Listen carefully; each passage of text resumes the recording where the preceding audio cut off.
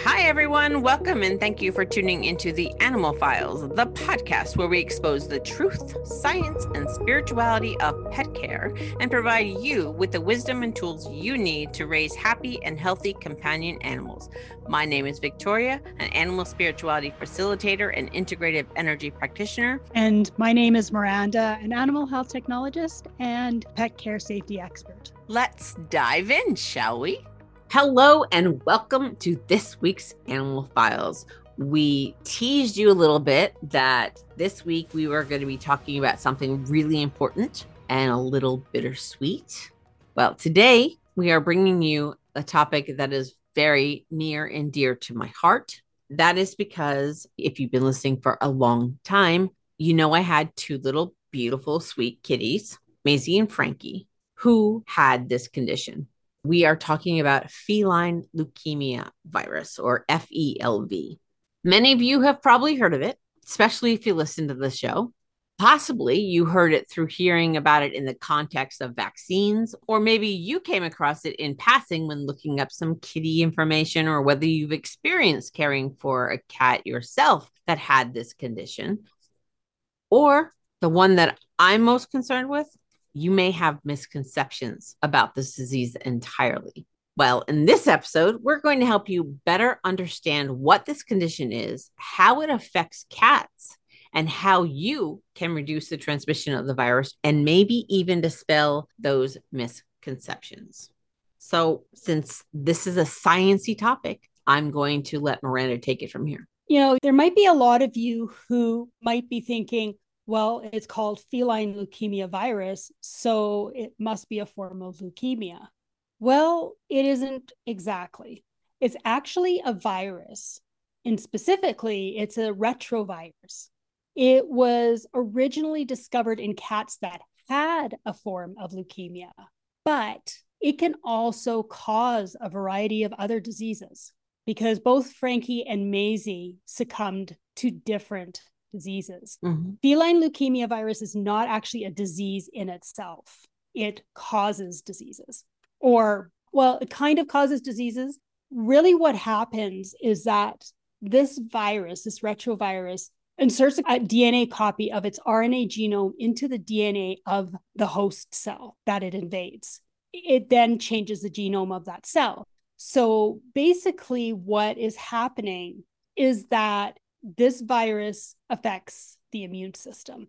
So you guys probably have all heard of HIV, I'm sure.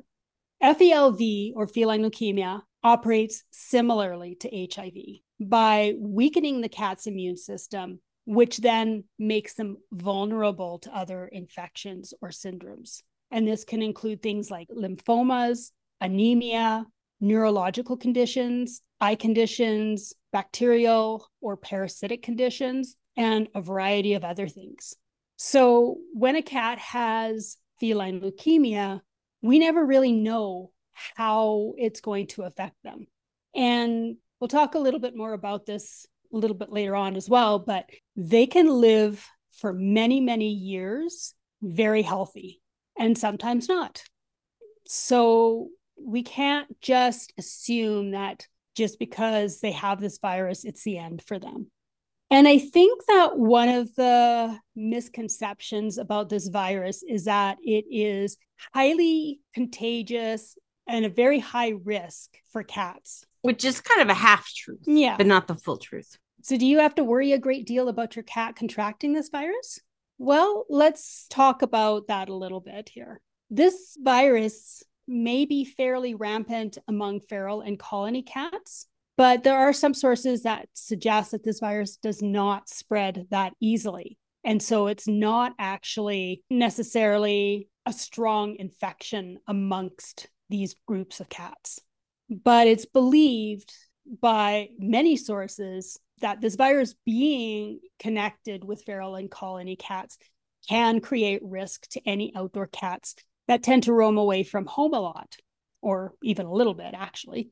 The fact is, though, is this virus is not actually that robust. It only tends to survive on surfaces for a couple of hours.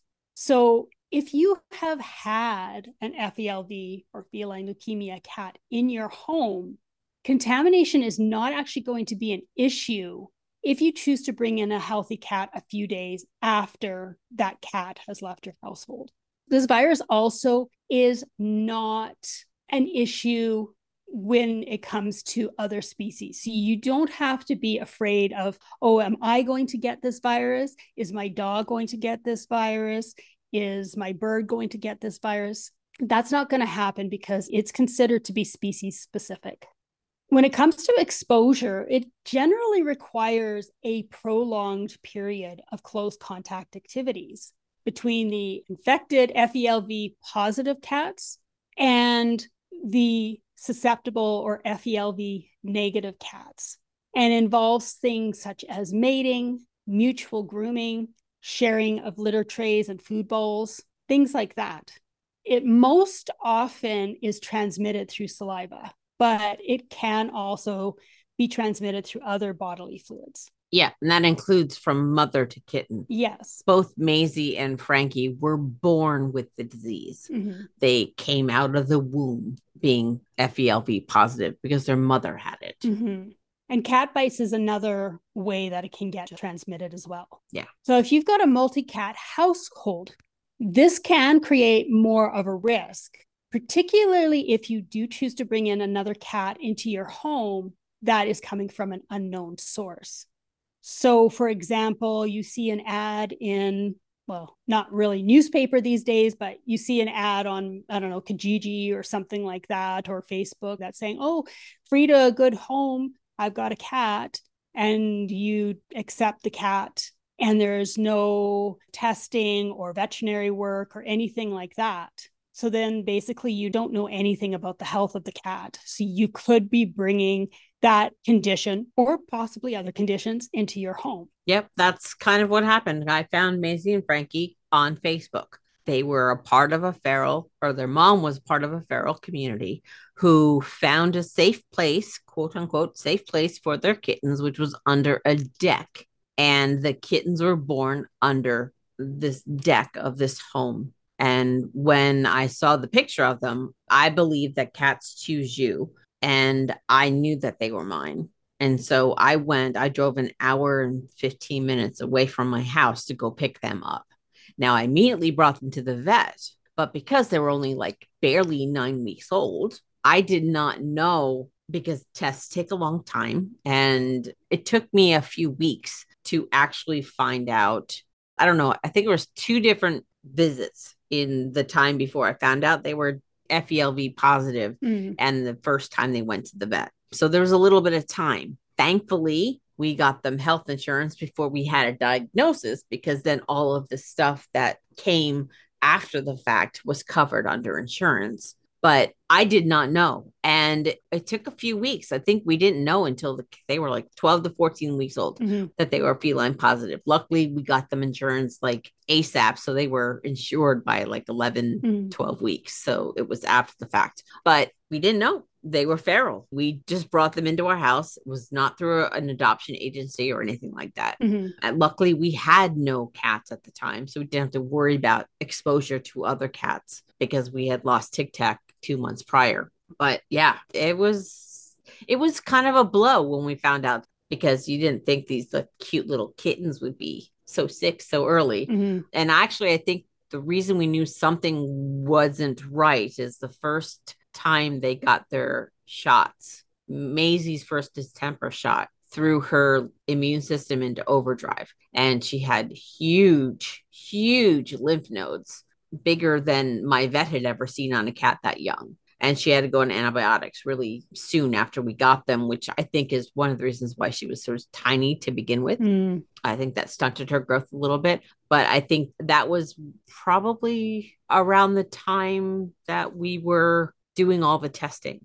And so, yeah, if you go through an adoption agency, a legitimate and reputable adoption agency or rescue or a shelter, chances of you having an FeLV cat is very slim, because they would do that testing and they would not adopt you, that animal, if the cat had FeLV. Well, there's some exceptions to that, but we'll get into that later. Oh, I'm sure there's exceptions to everything. That's why I wanted to make sure legitimate and reputable was in there.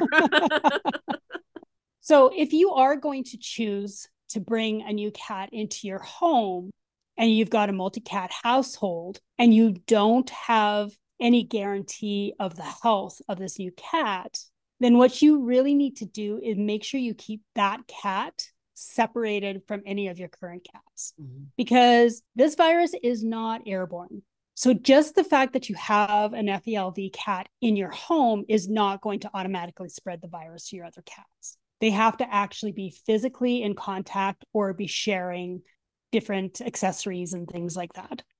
This also is a benefit because not only does it help to reduce the risk of exposure, it also is going to help minimize stress, because stress is a big factor when it comes to FeLV cats, which we'll get into as well a little bit more later.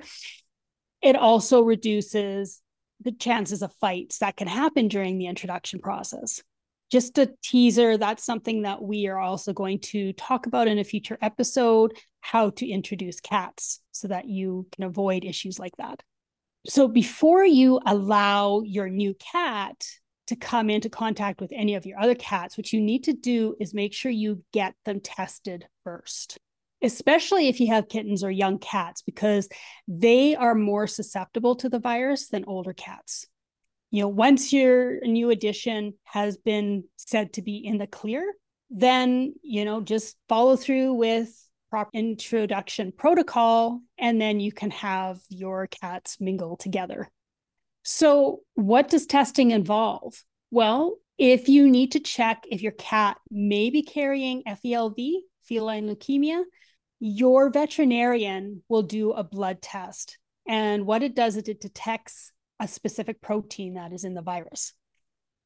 If the result shows positive, you may be asked to have another blood test done in a couple of months to check to see if the infection is persistent or not, because sometimes these tests can potentially show a false positive. Yeah, and that was one of the things that we had to consider when Maisie was getting ready to go on vacation with us. We did the vet checkup and everything like that to make sure that she was healthy. And this is before we realized that she already had lymphoma, because it didn't show in her blood work. But we did another test because the vet said that there's a possibility that it could just be from the mother, like a kind of like a shadow of the mother.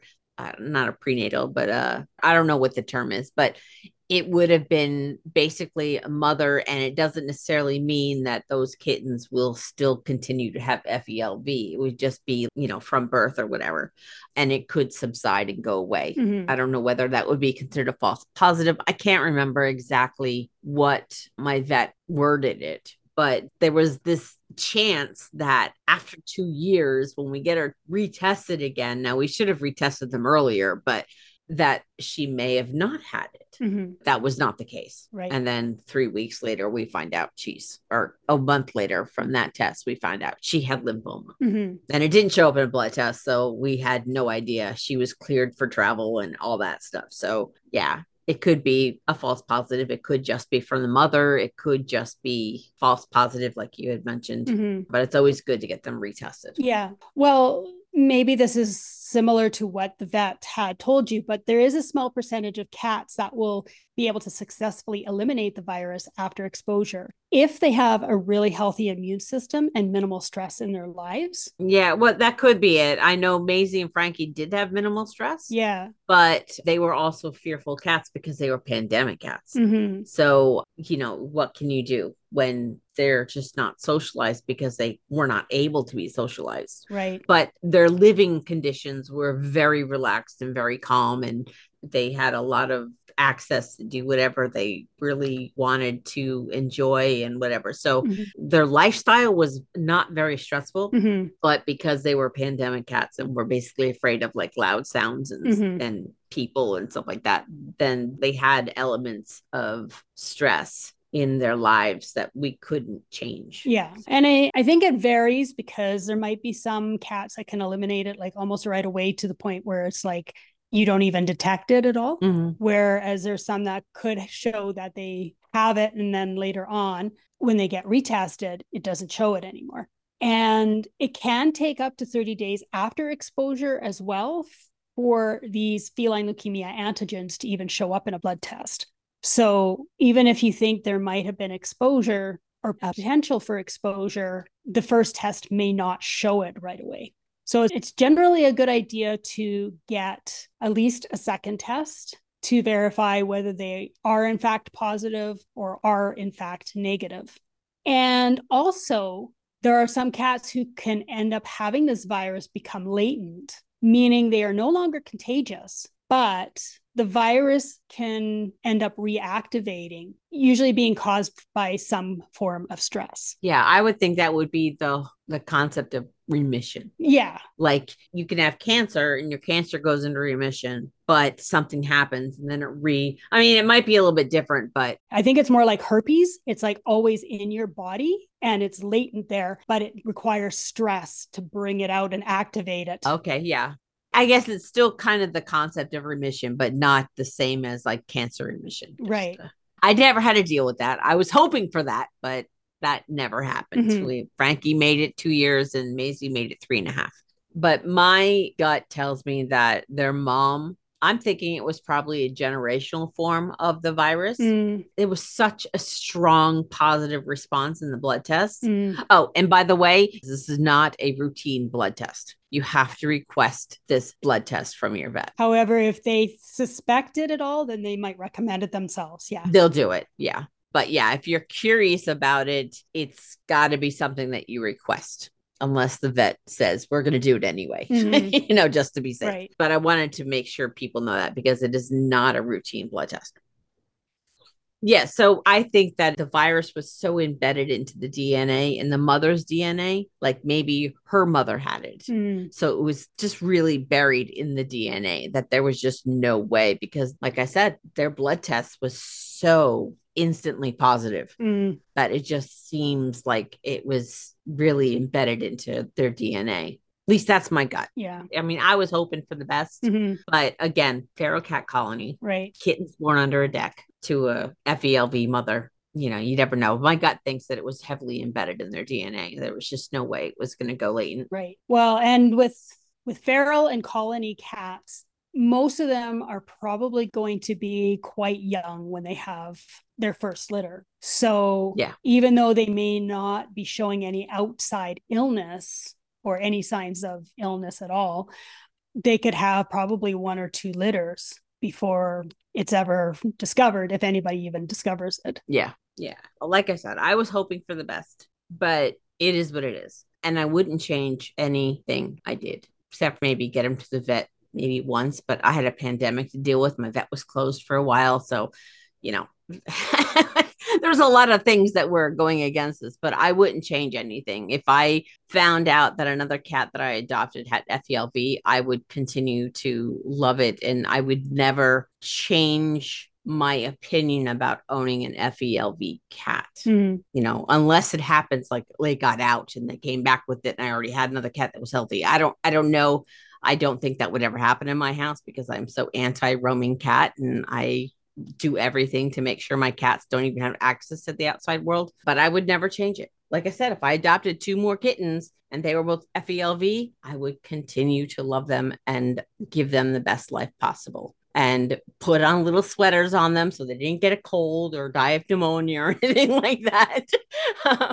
As much as I have had experienced the heartbreak of having these 2 beautiful FeLV positive kittens, I would do it over again in a heartbeat because these cats, unfortunately, because of the misconceptions that we've mentioned, and we're going to mention more about it in the next half, a lot of times they don't even get a shot at living a full life. And I understand it. You have a rescue or a foster house and you have a cat with FeLV. They're not going to put an FeLV positive cat in with healthy cats, because then they may eventually have unhealthy cats.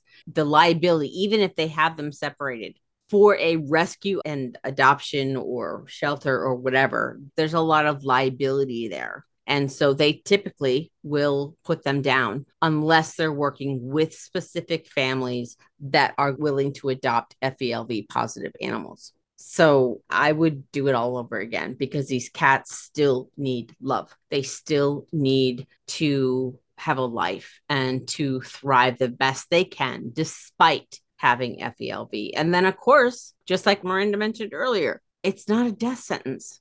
They may die young, like Maisie and Frankie, or they could live to be 11, 12, 13, 14 years old, or even more, having the virus in their system. So, yeah, I wouldn't do anything different. So when we come back, we will continue to go into this and we are going to share more information and I will share more of my experiences having two amazing FELV positive cats. And like I said, this is going to be a little bit bittersweet for me. We'll see you in a little bit. Hi, everyone. We hope you've been enjoying season 3. It's been a great couple of years so far. Miranda and I just want to take a moment and thank you all for joining us on this journey and listening each and every week. If you want to help us out, you can just head to the website, www.theanimalfilespodcast.com. Now that that's out of the way, let's get back to the conversation. And we are back. So as you just heard, the first half, we delved into what FELV is and how it can affect your beloved feline friends. Now, as we continue, we're going to shift our focus to two critical aspects, prevention and testing, because really, those are the key factors here. You got to make sure you don't spread it. The first question, and I'm going to have Miranda answer this in her very astute way. Can you completely prevent your cat's exposure to FELV? Well, I don't believe anything is 100% preventable, but we can definitely greatly reduce the risk by taking certain measures. Of course, in the medical world, one option is having your cat or kitten vaccinated. But keep in mind that vaccines are not 100% effective. Yeah, I think they're more like 86 to 93% or something like that. Yeah. I think it's high, but it's not 100%. Right. So if you don't have a guarantee that your cat or kitten has not already been exposed, your veterinarian should do a test to make sure that they are FELV negative before they give any vaccines. Yes, as we mentioned the last half when Macy got her first distemper before we found out. Vaccines typically should be given to healthy animals, not animals that have any kind of compromised health issues. Now, I'm not entirely certain if there are antigen tests for this vaccine, but it should not be necessary for your cat to get a vaccine every single year.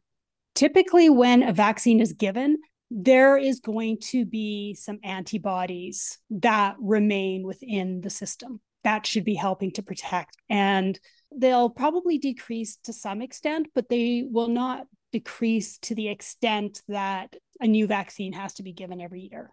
However, this is your choice, and this is what you choose to decide between you and your veterinarian. We mentioned this already in the first half. You can be reasonably certain your cat or kitten is feline leukemia negative if they come from a reputable breeder, reputable shelter, or rescue. Because these organizations typically have animals in their care checked by vets. But in a lot of cases, FELV positive, feline leukemia positive cats are usually not considered adoptable. Yeah, like I mentioned at the end of the last half. Mm-hmm. You also can be fairly certain that your cat or kitten is feline leukemia negative if they come from a source that you know would help prevent exposure. But even then, it's still best to receive confirmation. Yeah. Even if you do choose to get a vaccine, or if you don't, avoid allowing your cat to roam, because this is going to prevent them from being exposed to an infected feline leukemia cat that is already outside. And if you've heard us talk about roaming cats before, cats typically are territorial. And there is that risk that if there are feral cats, stray cats, or even just other outdoor roaming cats, that they could end up fighting to protect what they consider to be their territory. Yep. And as we mentioned, it's passed through saliva. Mm-hmm. And when it comes to outdoor cats, that's going to be probably the main way that it would get transmitted is through fights, not through sharing of stuff.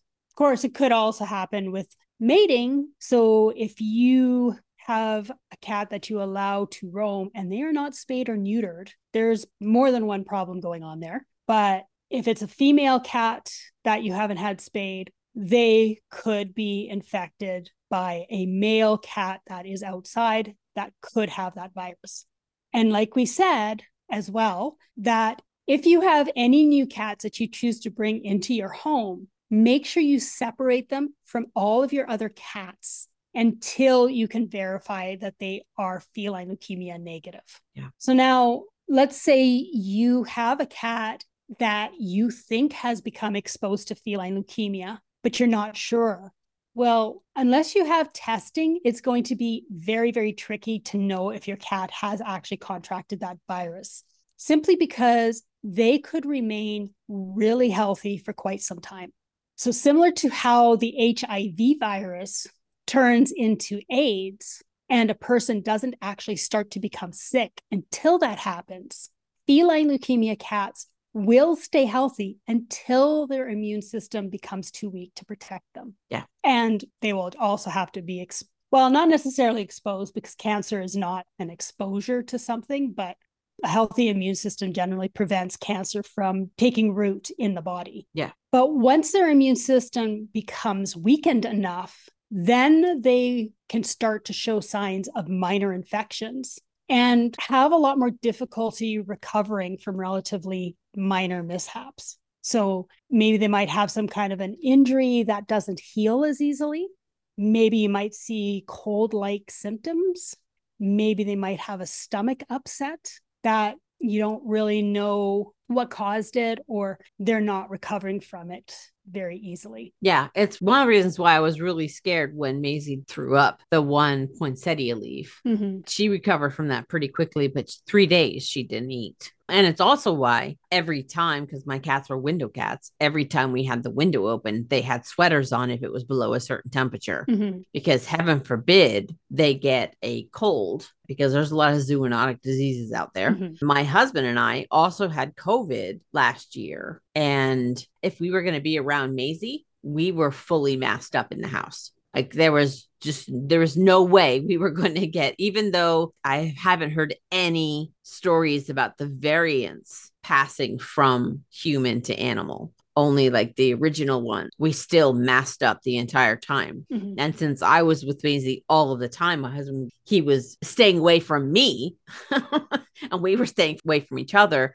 I literally was wearing a mask 24/7 in the house. And if Maisie was anywhere near me, my mask was on, because I did not want to run the risk of her immune system. You know, I didn't know how her immune system was, so we were just overly cautious. Now, the one thing I have to say about my experience with that FeLV is, outside of Maisie's little lymph node thing that she had when she was a real little kitten from the vaccine, my cats were extremely healthy their entire lives.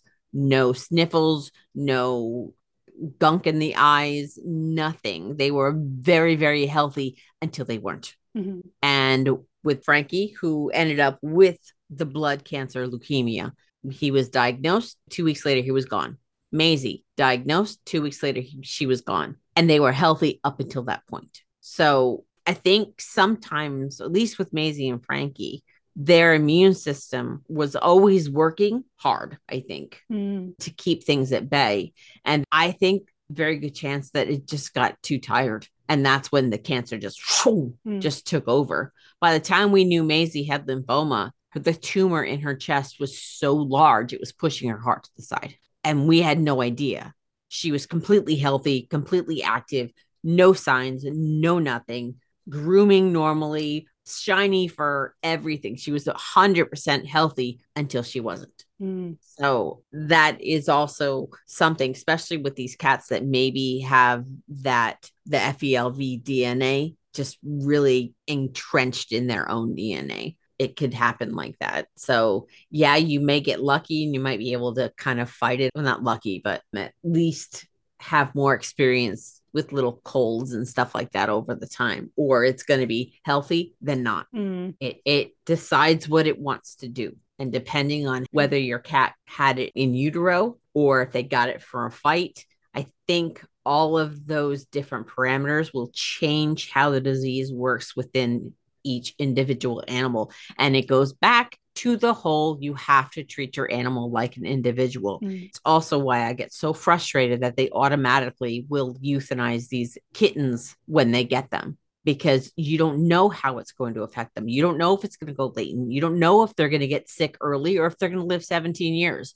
You just don't know. I think there should be more people willing to care for animals like this, that have the, what's the word? The constitution to be able to deal with the heartbreak that may or may not come with this disease. But it can be different for every cat.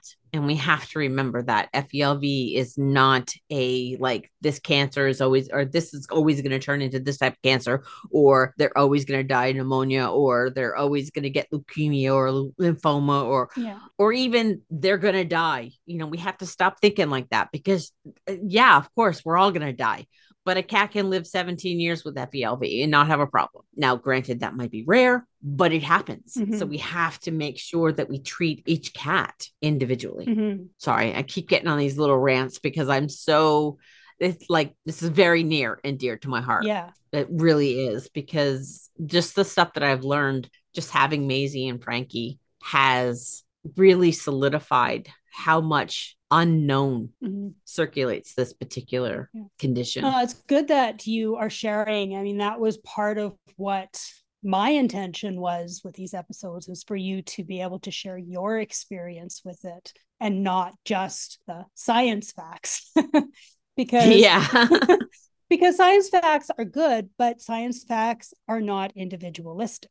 So, you know, science gives you a base, but it does not acknowledge every single possibility that exists.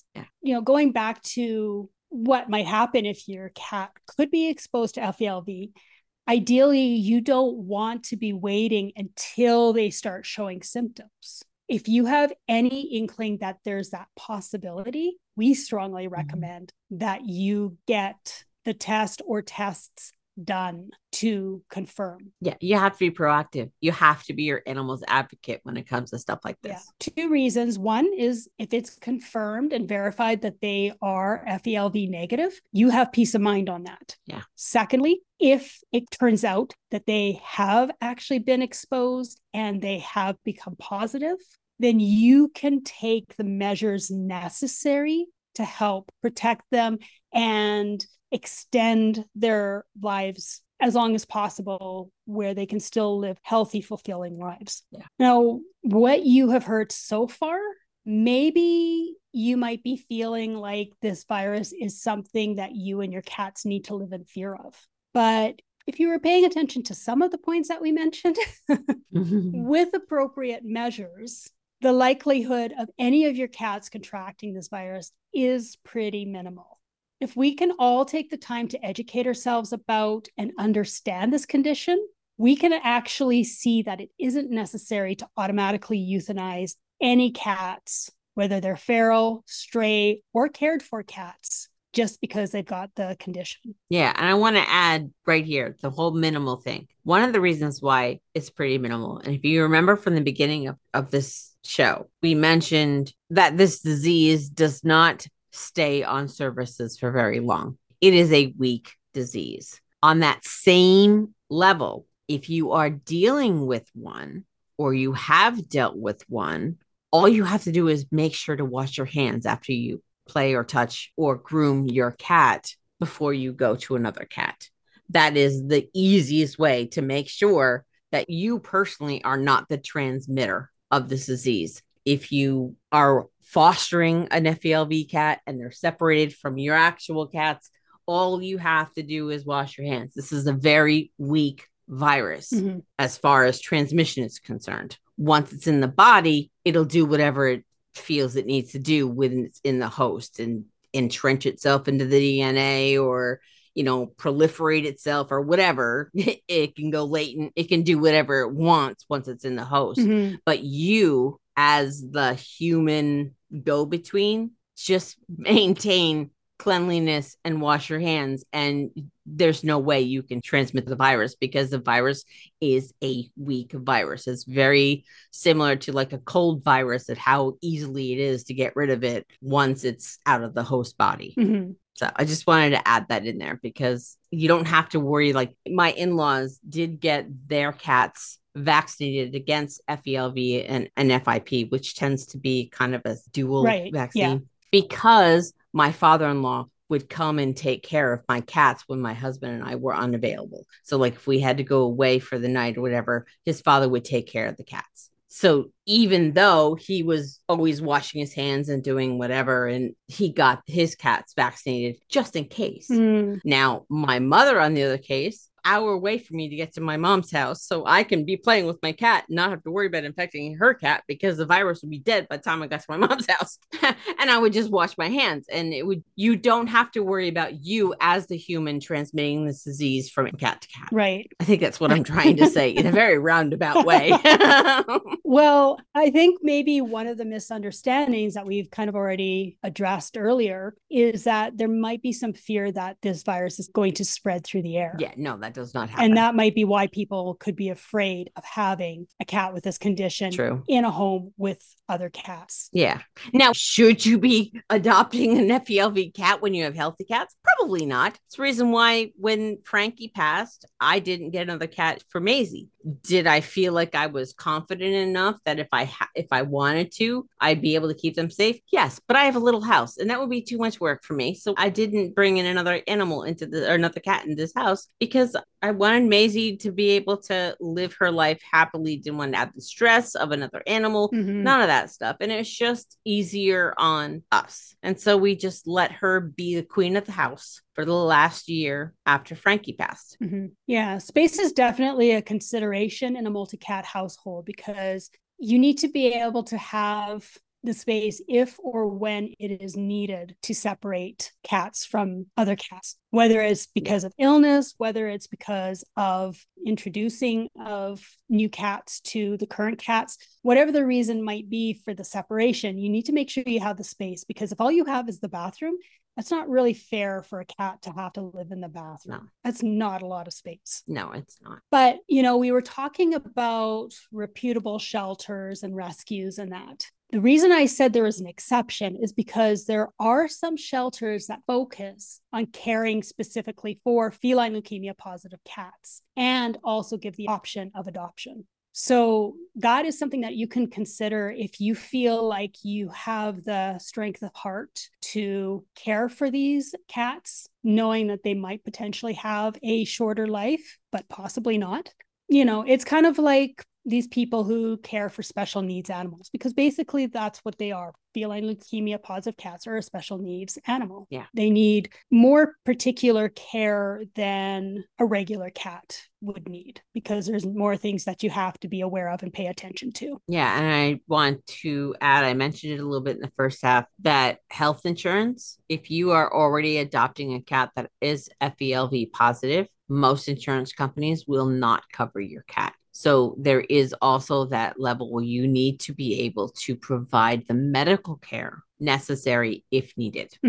I got lucky because we're avid health insurance for our cats type people. And we got them health insurance within a week of us. We got the cats. We were calling the insurance company that week to get them covered. That was just how our process was. So they were covered before they got diagnosed. Even though they were born with it, we didn't know until the test came back. They were already insured. So they did not have a pre-existing condition. So keep that in mind. If you are wanting to open your heart to these amazing animals that deserve to live and thrive just like an average, regular, normal needs cat, then just know that it could be expensive, especially at the end. And health insurance most likely will not cover you if you already know that they're FeLV positive. Right. But there are insurance companies that seem to be changing a little bit how they operate, because at least when it comes to conditions that are connected with purebreds, I believe that some of the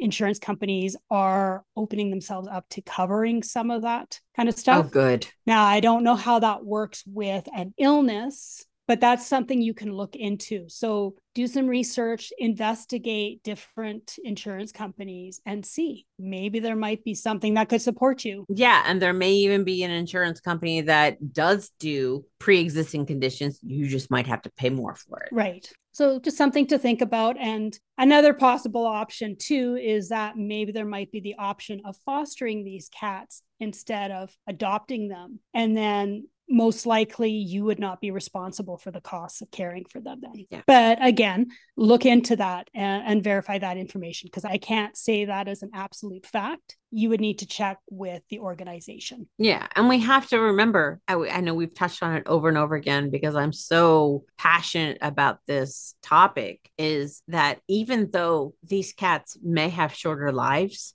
they can still be amazing pets, full of vitality and joy, and thrive with what they have. I had 2 cats that thrived until they got sick. Mm-hmm. They did not have burdens to carry. They did not have obstacles to get over outside of the vaccines. And that's the reason why the cats had no vaccines and Maisie was intact. Frankie went through the surgery to get fixed very easily, but that's a boy, that's a neuter, that's an easier, simpler surgery. There are things that we had to make provisions for, but they thrived. They had such a happy life, and they were full of joy and playful and never sick. And they were such a bright spot in our family for the short time that they were here with us, that the idea of somebody like them or another cat like them would be automatically put down and not be able to experience that breaks my heart.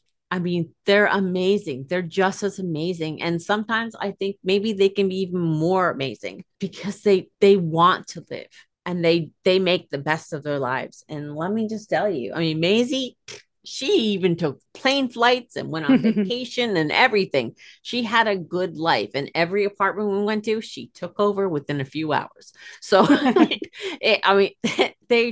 they can be so full of vitality and joy, and they deserve to have that vitality and joy. No matter whether they live a year, 3 years, 2 years, 3.5 years, 15, 10, 8, it doesn't matter. They deserve to have a life where they can feel love and joy and just thrive and play with their toys and enjoy the birds outside in the windows and stuff like that. I mean, that's, yeah, we have to understand that. Personally, I think the only time we should end an animal's life is if we know that they are suffering and that nothing can be done for them. Yeah. Now, hopefully you found this information helpful and supportive in making choices when it comes to feline leukemia cats, and that you will help us by sharing what you learned here today with others, because this will help to really contribute in reducing the transmission of this virus. The more we understand,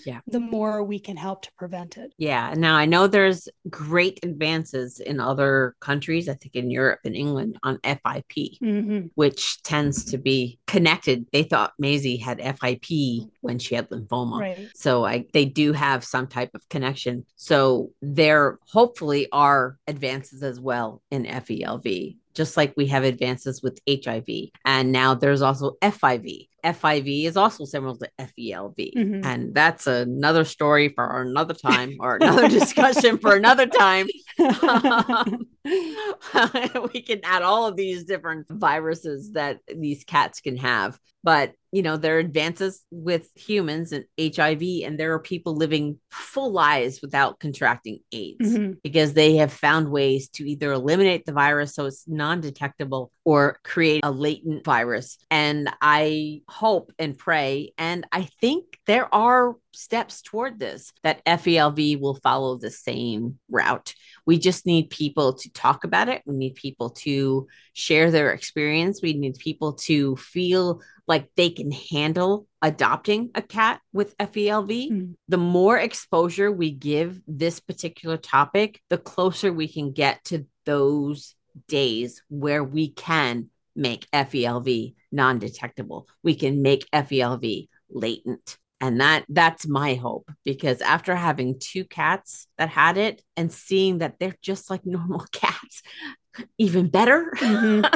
These cats deserve it. They really, really, really do. So we're going to go into this a little bit more next week. We'll go more into depth on the symptoms you might see and how you can care and support your FeLV positive cat, and where you can find additional support. So make sure you come back for the next episode. It will also be our final episode of this season. We are going to throw in a couple bonus episodes probably before the end of the year, but next week will be our official final episode of season 3. And thank you so much for sticking with us and listening to us each and every week. And if you have any questions or experience with FeLV that you'd like to share in regards to dealing with and living with FeLV cats, like I have done here today, please let us know. We'll respond to them in our next episode. We'll respond to them in future episodes. Send those emails at the animalfilespodcast@gmail.com and we will respond. This is a passion project, especially of mine. And since Miranda has seen me go through this the entire time, pretty much, that I've had these cats, she's seen me go through it. She's seen the positive experiences that I've had. Yeah. So let us know your questions. Let us know your experiences, and we'll respond to those. And we'll just get this out there. We'll get it out there. Spread the word. Spread the word. If you have any regular questions too, you can do that. You can email us. We'll respond to those too. Again, the email is the animalfilespodcast@gmail.com. And if you want to go to our website, you can get all of our social links. You can get resources. So check that out. And the website is the animalfilespodcast.com.